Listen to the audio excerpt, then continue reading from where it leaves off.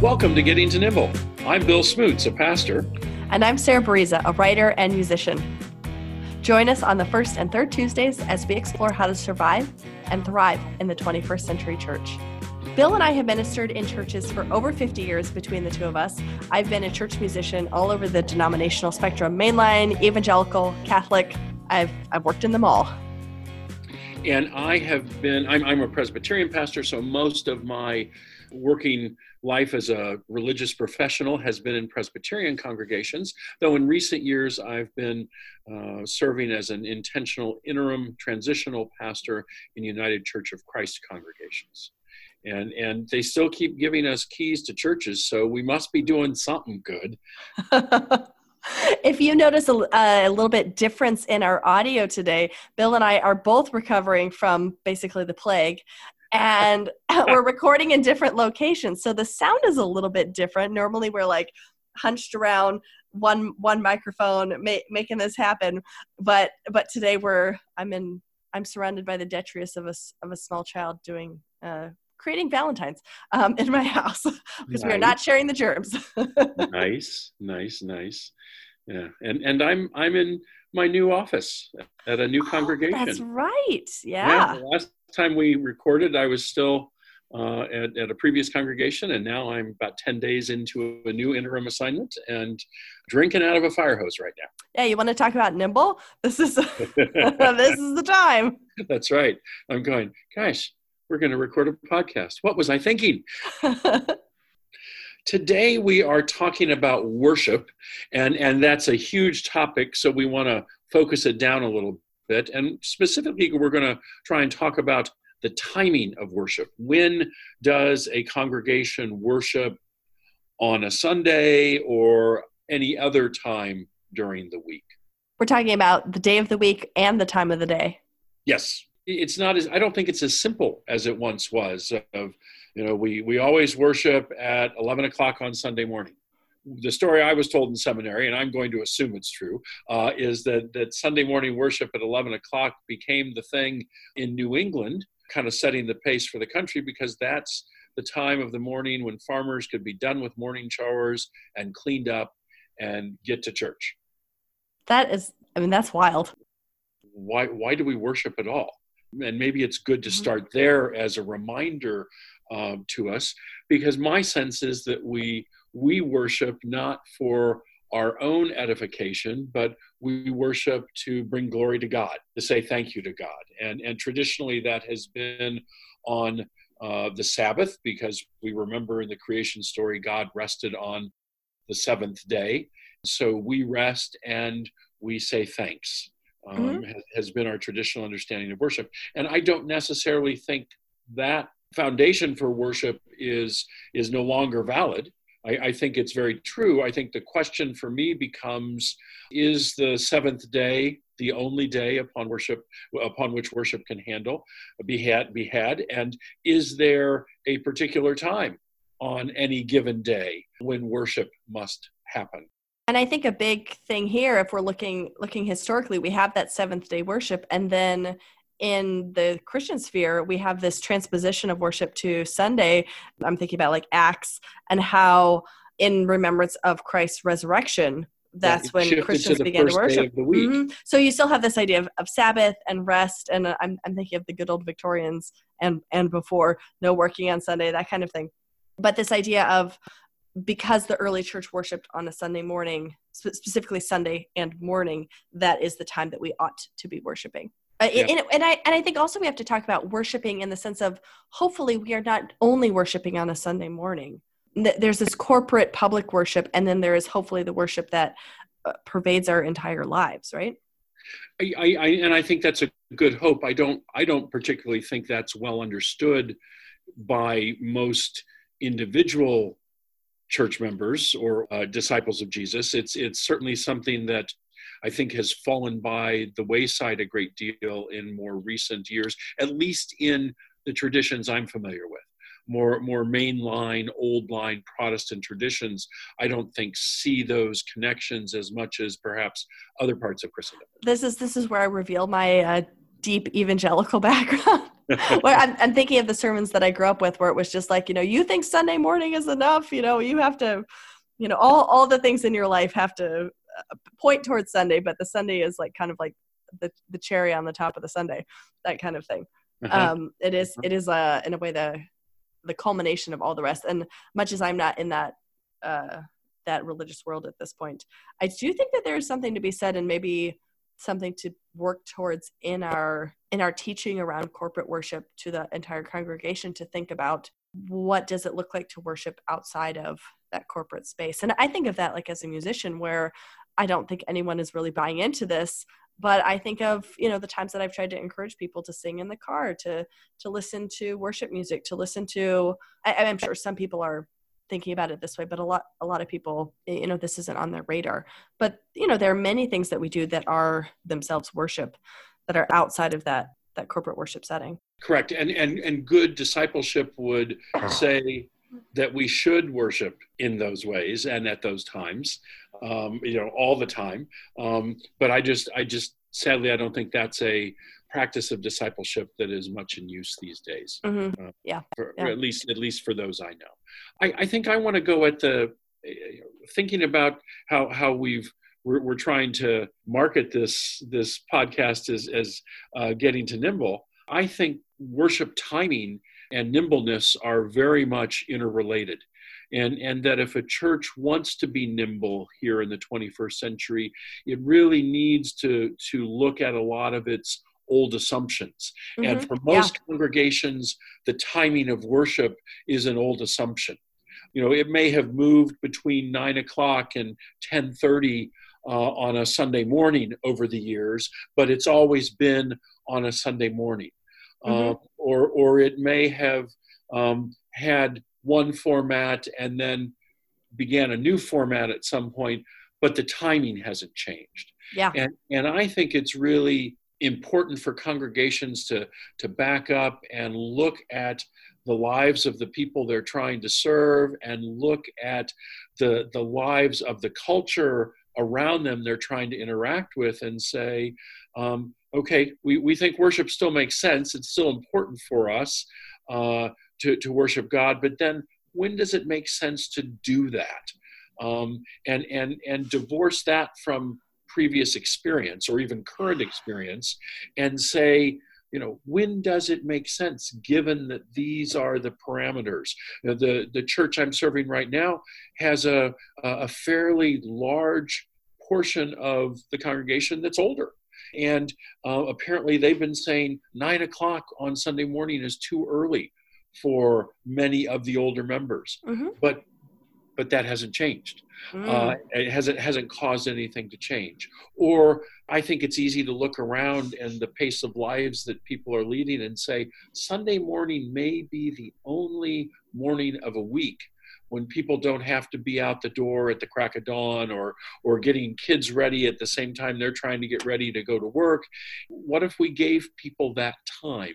What if we said maybe part of Sabbath is a morning each week when you don't have to be somewhere too quickly? And in saying that, invited us to look at, so when might we worship?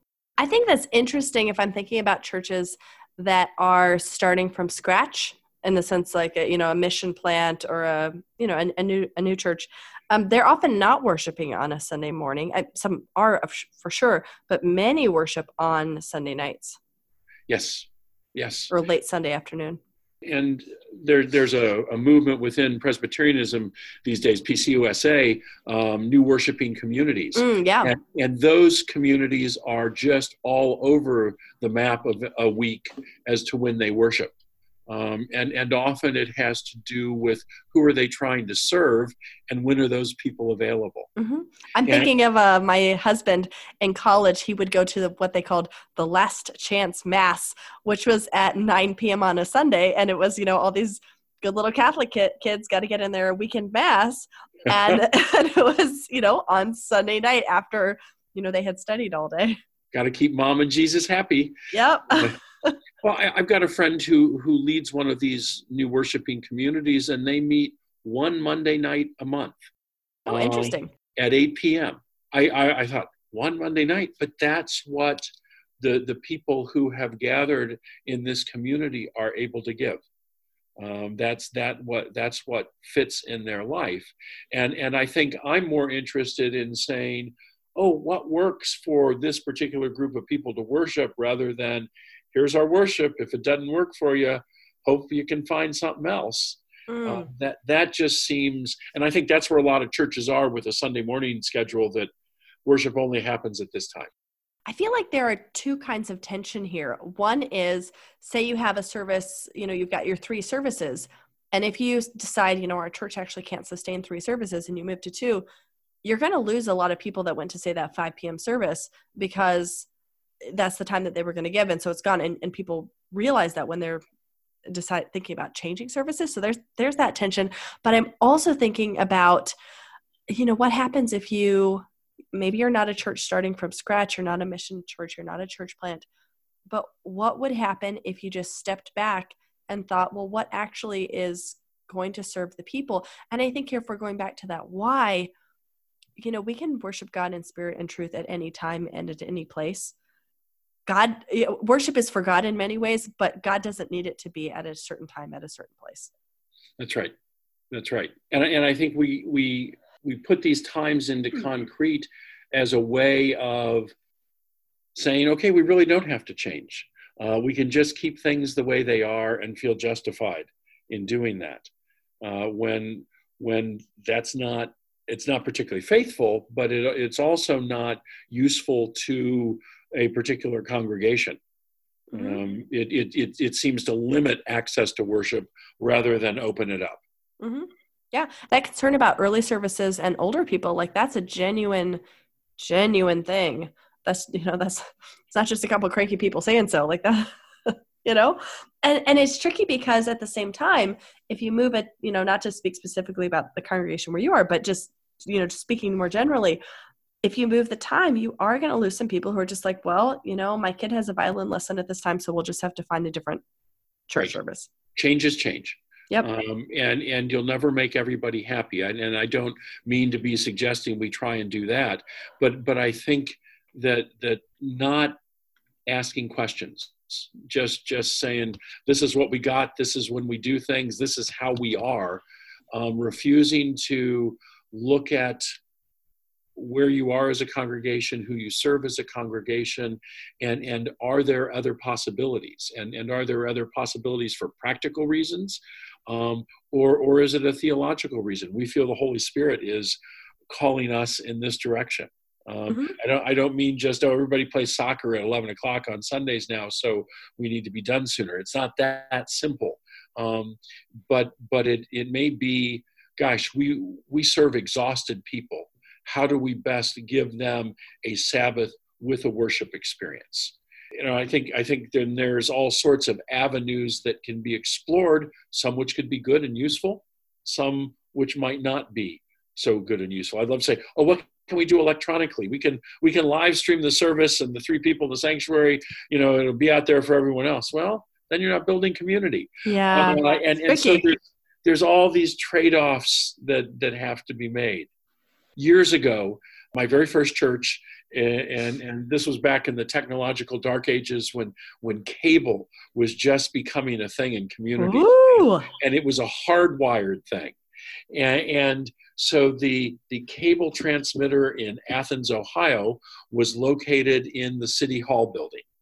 And City Hall building was across an alley from First Presbyterian Church. And they were desperately looking for content. And they said, hey, could we run a wire across the alley on Sunday mornings and give you a camera, and we'll film your services and send them out across the cable system as long as you have somebody to run the camera? And we said, sure, why not? And I would be in a drugstore at 7 o'clock at night filling a script, and the pharmacist would say, hey, you look familiar. Where have I seen you?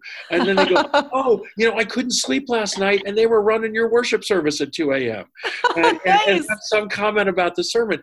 And that may be a silly example, but for that person, that was when they could worship, and the technology made some experience possible. So maybe there's just lots of pieces that we have to keep in tension as we try and be nimble about how we do worship. Mm-hmm. I think a lot of this is not any cut and dried, here's when things ought to be, but is about serving the people that are there. And this brings up another tension, because on one hand, you're serving the people that are already in your congregation, or, and maybe helping them, leading them towards the worship of God, maybe is a better way of putting it in this context.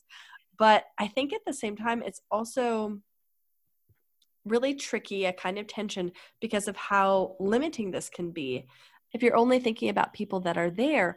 Because, and I'm thinking of churches where, I'm speaking as a musician, where the church will have, 3 different musical styles, and then they need to cut a service. And it's not just about, cutting the 5 p.m. service. It's about cutting, well, you cut my Celtic service. And what I'm trying to get at is that it's about something, it's about identity. Not just this was a convenient time, but something about me, myself, the worshiper, something that's true to me, something that is self-revealing. And when we're thinking about these new worshiping communities, I'm thinking about the ones in the PCUSA, these small worshiping communities. To me, they seem so identity-based in that really niche kind of way. The identity is not people who are following Jesus, but this much, much smaller, more granular kind of identity. That can also be really tricky for a congregation to manage, because the whole congregation isn't reflected in that niche space. Agree. And I think that is one of the challenges of trying to niche services, is that it's important in that you can get a group that's maybe underserved or hasn't been addressed, and that may be important. But as soon as you do that, you're excluding others. And we want to say worship is for all, but then one of the realities I think we're dealing with is that not everybody who wants to worship can actually get to worship. And there are those out there who aren't sure they want to trust a worshiping body enough to show up, but might engage electronically in some way, shape, or form. And so how, can we work those into the equation as well? It's not as simple as straightforward as we have one service once a week at this time because God declared it, amen, world without end. 11 a.m. for all the farmers. That's right. We're no longer farmers, are we? We're no longer a predominantly agrarian country. And yet it's those things that drive us. And I guess maybe that's the deeper question I want to push is, what are we no longer as a particular congregation, not as in church as a whole, but if each congregation looked at what are we no longer, does that begin to raise questions about worship, or to ask it in a positive, what are we now that's different from what we were then? And does that kind of questioning begin to lead us in different directions in many areas, but particularly in worship? Who are we now, and where is the Holy Spirit leading us? Yes. Preach that, Sister Sarah. That's exactly the right questions that I think we need to be asking. And like I said, I wish I had some solid conclusions about this, or I wish I, had just written a book on this and could speak definitively. But it's just my experience that congregations are often living in 2 different worlds when it comes to worship. There's the pattern they've been practicing in some various form for a long, long time, versus where they probably need to be to serve the people they're trying to serve. And I think that to have definitive answers would be a really kind of false kind of thing. We are in the midst of seismic change in the church. And we don't know where we're going to land. We don't know where things are going to be in 20 years. We know we're in the midst of change. We know that this wave is rolling, and we don't know where we're going to end up. That's right. I'd be curious if there are listeners out there that might have ideas for us as to, what have they tried in their churches, or what has been the practical reasoning or the theological reasoning behind changes that they have made, and as they're thinking about Nimble in their particular context, what might that look like around worship for them? Our email is actually our old podcast name, called podcast@gmail.com. Maybe we'll get around to changing our email, but you can reach us there. Do you think we should be nimble enough to get a new email address? Well, I need to get over the flu. Okay, that's fair. I'm being snarky. But that may be a great example of, it's hard to pay attention to all these things. It's hard to stay as current as you need to be, given that we're creatures of habit, given that there's not necessarily energy in a given week or a given year, if you want to take a bigger time frame, to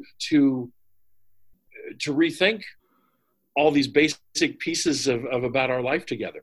And yet maybe there needs to be. Mm-hmm. Yeah, I think this is one thing I love about summer, is because it gives you a little bit of a respite from the go nature of church work, and it gives you a little bit of time to think big picture. At least hopefully you find some time in there to think big picture. Mm-hmm. I don't know if I've used this illustration before on our podcast, but there was a day and age in the late 1800s where the average church burned every 30 to 40 years because there was not professional fire care, fire protection. And so then congregations were faced with, do we stay in this location? And if we move or stay, what kind of sanctuary do we rebuild? And they were often then rebuilding the sanctuary for the new day and age. What was the latest and greatest? And I think, I don't want to lay this all on the advent of good fire protection, but I think without that kind of need for great intentionality around, who are we, when do we meet, how do we worship, what space do we worship in, that it's become easy for churches just to kind of become frozen. And so if you've got this lovely historic sanctuary that nobody wants to see harmed, and I love historic architecture, hear me say that, I'm not a hater of that, but then that begins to limit how you worship, or even when you worship. What do we do with that? It does. Yeah. It's a really, can we say it again? It's a tension. Yeah. Well, and I think this is clearly a place where we have more questions than very little answers. But we're starting that conversation, which I think is the really important piece here. Yeah. And one of the things that we talked about in our run up to starting to record was, do we talk about other aspects of worship? Do we talk about style of worship and things like that? And Sarah wisely said, no, that's too much. We have to hold that off for other conversations down the road. We could talk about that all week. You want a week-long seminar? You want a year-long seminar? You want to go to seminary? and that won't help. Trust me. So I think just the focus on timing is really a really important question for congregations to consider. And it isn't just we'll consider this once and we'll make some tweaks and go on. It's probably one of those all the time evolutions that needs to be going on in this day and age. If we're truly going to be nimble, if we're truly going to pay attention and try and connect with the culture around us, then I think we can't go in with assumptions that certain things never change. That there are the absolute may be the love of God, but our need to worship God, but beyond that, there's no absolute time, there's no absolute space, there's no absolute style, all those pieces. Mm-hmm. Yep, worshiping God in spirit and in truth is not time specific, is not place specific. Yeah. Isn't there something about where two or more are gathered? I mean, I always heard where two or more are gathered, there's always a fifth. But no, that's where there's four Presbyterians, there's a fifth. I did think of a scriptural illustration that might be useful here, and it was there was the time when Jesus went out into the country with the disciples to kind of get away from all the crowds, and they followed him out, and he was really tired, and yet he sat down and began to teach them. Maybe that's maybe that's the model. The people were so hungry for something from Jesus that they pushed him out. They showed up at a time when he wasn't ready for them, and he still dealt with them. And maybe we need to say, I like Sunday morning schedule because it's a good time in the week for me, and it doesn't change from week to week. But when do people really need to hear some good news? And that's when we need to say, then this is the time we worship. Mm-hmm. Yeah. Just a thought.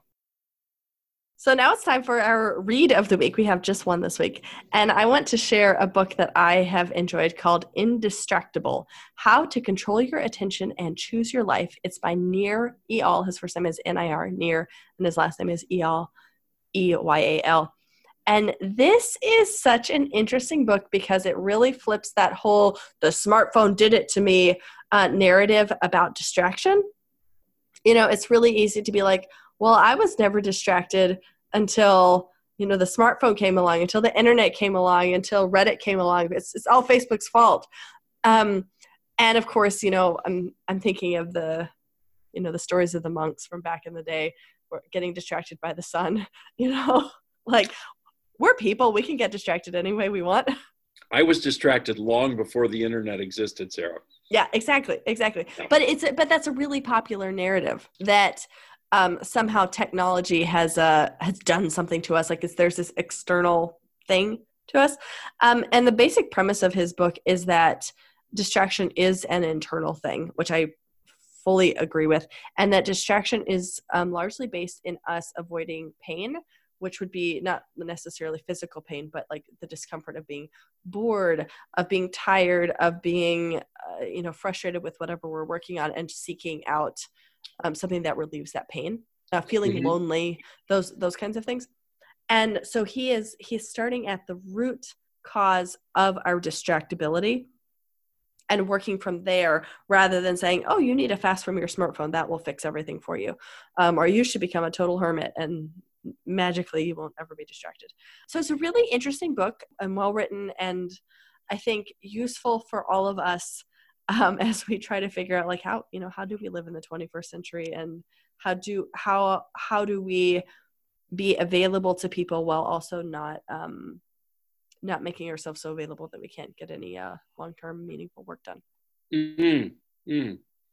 So are there any easy steps for me so I'm not distracted? Well, I think it's not easy, but thinking about the why, like why are you distracted? What pain are you avoiding in that distraction? And it's interesting for me, I'm thinking of all those times working on my doctoral dissertation where I would literally sit there and say out loud, what am I afraid of? Because I would feel myself being distracted and unable to focus on the page. And I would literally talk myself through, what am I afraid of in what I'm writing? And that was, I hadn't read this book at the time, but it was a very similar strategy of figuring out why am I being distracted? And of course, I'm working on this by myself. I could just like talk through that audibly. But I think that same practice works a lot of times, like why I do a lot of kind of big picture creative work that really requires a lot of focus. It's not too hard to focus if you're having a coffee date with somebody, but it's really hard to focus when you're writing a book or, in my case, practicing the organ or whatever it is. It's like long stretches of time by yourself. And having that as my go-to, well, what is causing this distraction? What is the root cause here, rather than, blaming it on something external to myself? That can be really helpful. That makes sense. I remember when I was writing my DMin dissertation, the closer it got to the end, the more distracted I was, the easier it was to, let's play solitaire for a while. Yeah. And I think it was a fear that I was going to finish. And that in that finishing, I had to put it out there and say, this is what I think. and people might not agree with that or think it was just garbage, and there was some fear in that. So yeah, that's it. I'm relating to that argument. Yeah. Well, that's it for this week's installment of Getting to Nimble. Look for new episodes on the first and third Tuesdays of the month. You can find show notes at sarah-bariza.com. If you're enjoying the show, please share it with your ministry friends and review the show wherever you listen to podcasts. And send us notes about how much you like it on the backs of $20 bills or something like that too. That always works. Yeah, we're open to bribery. I am Bill Smoots. And I'm Sarah Bariza. Until next time, keep it nimble, but keep it legal.